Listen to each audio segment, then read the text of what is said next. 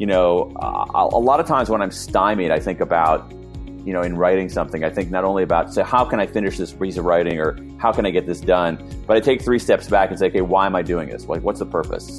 Welcome to The Ziglar Show, where we inspire your true performance. I'm your host, Kevin Miller. Today, we are back with renowned author Dan Pink to hear about his habits and the 7 spokes of the Ziglar Wheel of Life. Of course, with his focus on perfect timing and talking about what he does for his physical health, for instance. It was intriguing to hear that his studies show morning exercise is better for losing weight and habit formation and gives a good mood boost for the day. But the case for later afternoon or evening exercise is there are fewer injuries. The exercise is less effortful and people tend to enjoy it more. And your performance and speed will be better later in the day, statistically. It's interesting to me as I hit the weights or the road to go running at about 6:30 a.m. every morning. I always enjoy hearing the habits of researchers specifically. Our main interview with Dan Pink was in show 575. And on that note, you can get his new book, When: The Scientific Secrets of Perfect Timing at danpink.com or, of course, wherever you buy books. Hey, a quick favor to ask you, Ziglar Show listeners. You obviously listen to the show, but if you would help us out in iTunes, if you haven't yet subscribed, would you do that? Just hit that subscribe button. It makes sure you don't miss another episodes. And in all truth, it helps us get a big bump up in the rankings, and that helps other people find us. And also on that, if you do get value from the show, leave us a review in iTunes. Email us then at thanks@ziglarshow.com. Tell us your iTunes username, and we'll thank you by sending you Zig Ziglar and Tom Ziglar's book, Born to Win, an actual hard copy. Hey, before we start in with Dan Pink, let me share some great resources and offers for you with a call out always to check in at Ziglar.com for the next event that you could attend or get involved with to inspire your true performance. Okay, folks, here then we walk through the 7 spokes on the Ziglar Wheel of Life with Dan Pink.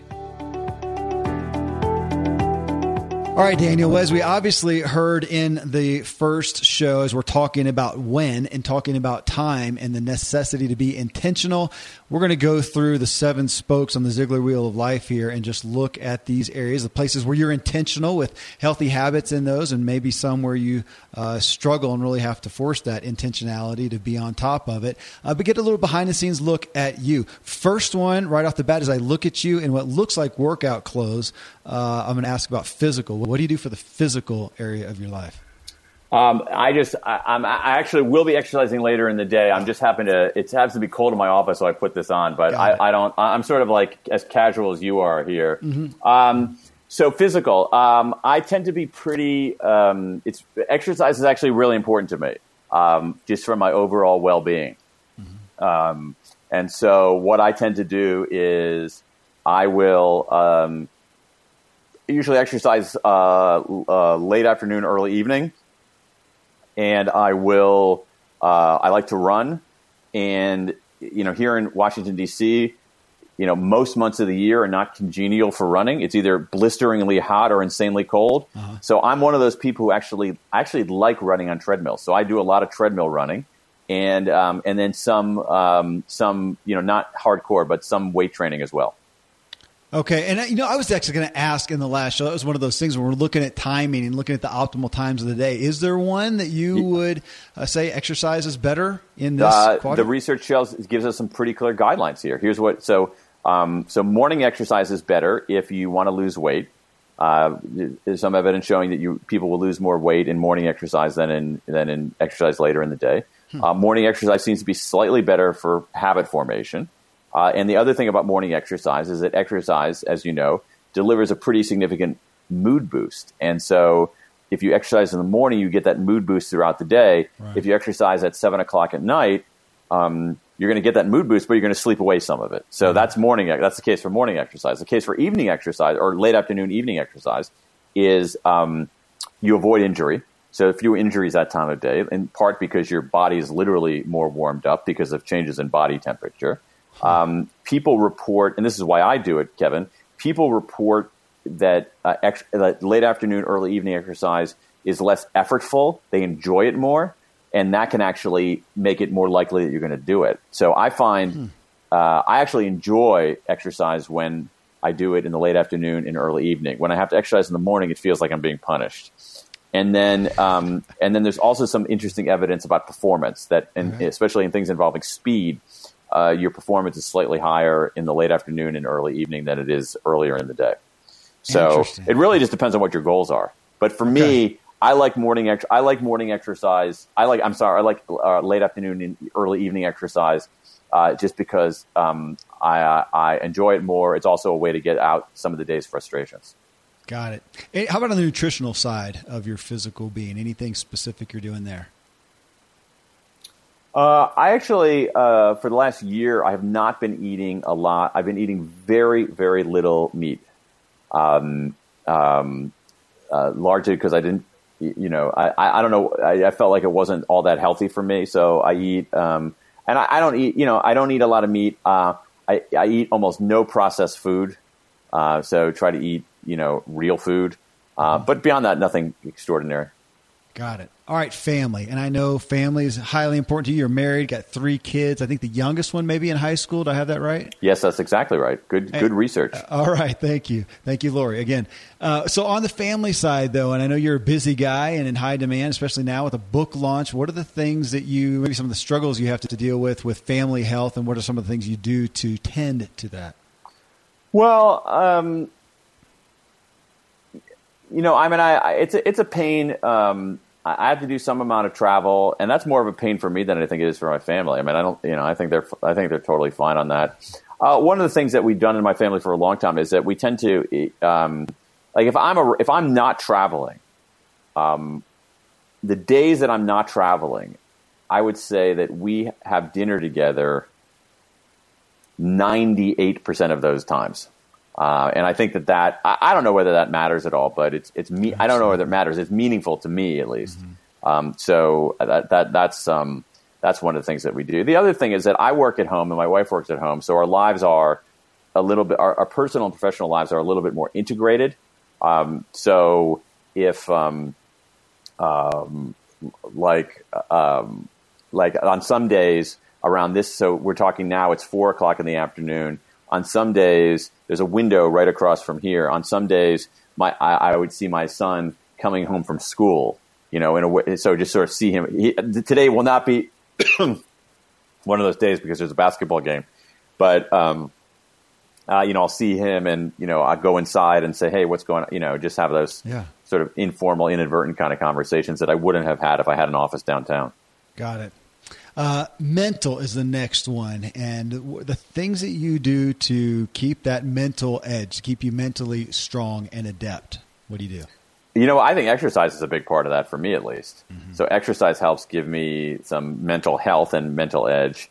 In terms of sort of beyond kind of mental health into sort of mental edge, that's an interesting way to put it. I read a fair bit. I don't think that's a shocker. I'm a writer, so every writer needs to read. So I read a fair bit. But I think that a healthy regime of exercise and reading is really good for your brain. Absolutely. Financial is the next one. What are the things you do to take care of today's financial, your arena there, and maybe some of the things you did in the past as well? Yeah. There are a couple of things, Kevin. First of all, I've been self-employed for 20 years now, and from the get-go, I have been and I remain a devout believer in low overhead. I, in 20 years, have never had an office that wasn't in my house. This office is, in the garage behind my house, so I consider it the same thing. So I'm a devout believer in low overhead. I'm very frugal with my expenses, not lavish at all on those kinds of things. So I think that's one thing that I do. The other thing is that from pretty early in my working life, when I was not making very much money at all, I would automate things like automate savings, automate contributions to a 529 education account, automate savings to just basically. So I don't think about it. If I have to decide every single week, every single month, I'm going to put aside this amount of money, I'm going to put aside that amount of money, that doesn't work. But if you automate it, just set it to go every month, zap, this goes into this kid's 529 account. Zap, this kid goes into this kid's 529 account. Zap, and you just set it and forget it. I think that's extremely effective. Yes. Spiritual is the next one. On that spoke. Tell us about the spiritual side of your life. You know what? The spiritual side of my life is not especially robust for me. But I do think about, a lot of times when I'm stymied, I think about, in writing something, I think not only about, say, how can I finish this piece of writing or how can I get this done? But I take 3 steps back and say, okay, why am I doing this? Like, what's the purpose? So I think a lot about purpose.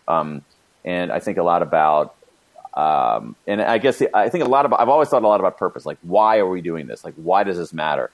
And I guess the older I get, I start thinking a little bit more about contribution. Like, what contribution am I making? So those would be the 2 big areas of my spiritual life. And thanks to these sponsors for bringing us today's show.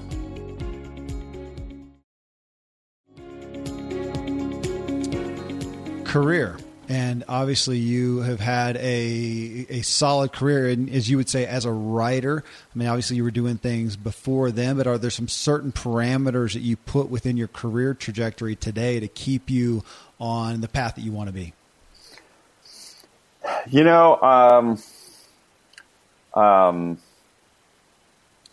I think it's fairly simple. I mean, it's simple to the point of being cliche. I mean, I like to work on stuff that I'm interested in, because I feel like I do better on that. And it's just more fun.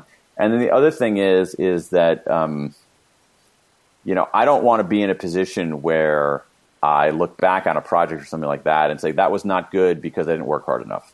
And so I always have that kind of insurance going on. So just to make sure that, I don't look back on something and regret not having worked hard enough on it. So I try to, just put my all into things. Again, that's a cliche, but that's what I do.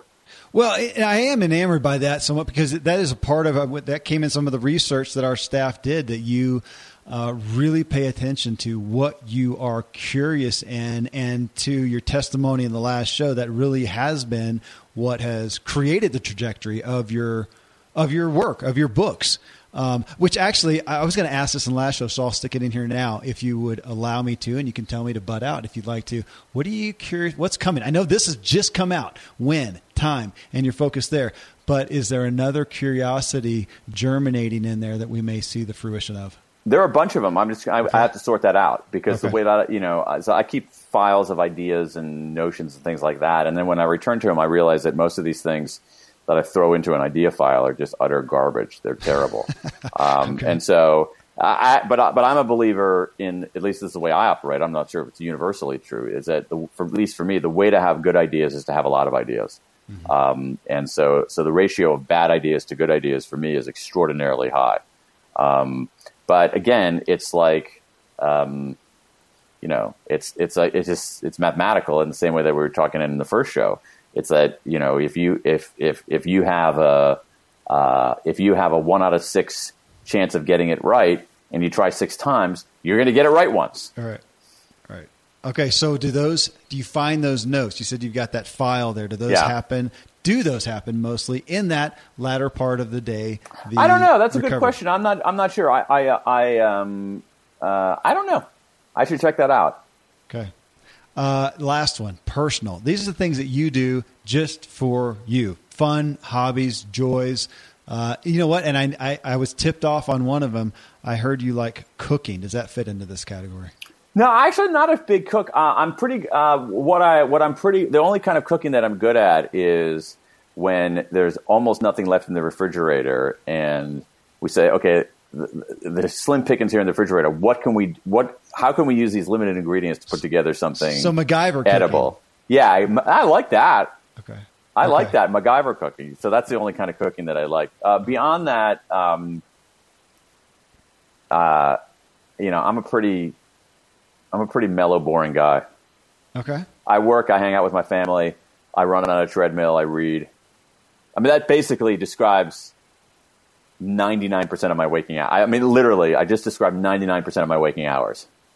I work, I hang out with my family, I read, and I run on a treadmill. That's 99% of my hours, waking hours.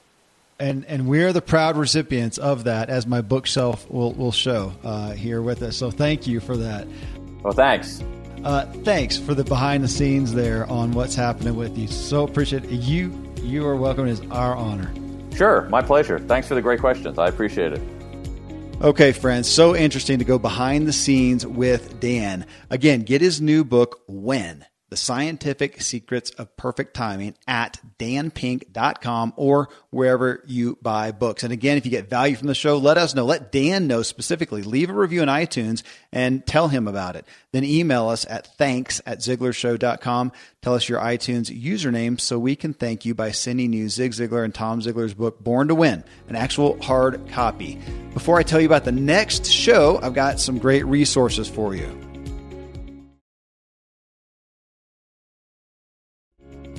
Okay, well, coming up next in show 578, we hear from Zig Ziglar talking about the power of encouragement in our lives. It's about a 2.5-minute clip. Well, from Zig's message there, I asked on Facebook at my Agent K Miller page, where you're welcome to friend me and join these conversations. I asked, have you ever received specific recognition or encouragement that literally elevated your perception of yourself, that made you want to really become better? We got just stellar real-life stories that Tom Ziglar and I talked through. But let me right up front address the issue that comes to mind for so many people who are thinking, hey, that's great. Of course, encouragement and recognition are powerful, but you can't just make people encourage you. How do I get that encouragement for myself? Well, we talk about this. Tom Ziglar actually has 4 key points on how to get encouragement. Of course, we talk about giving encouragement as well.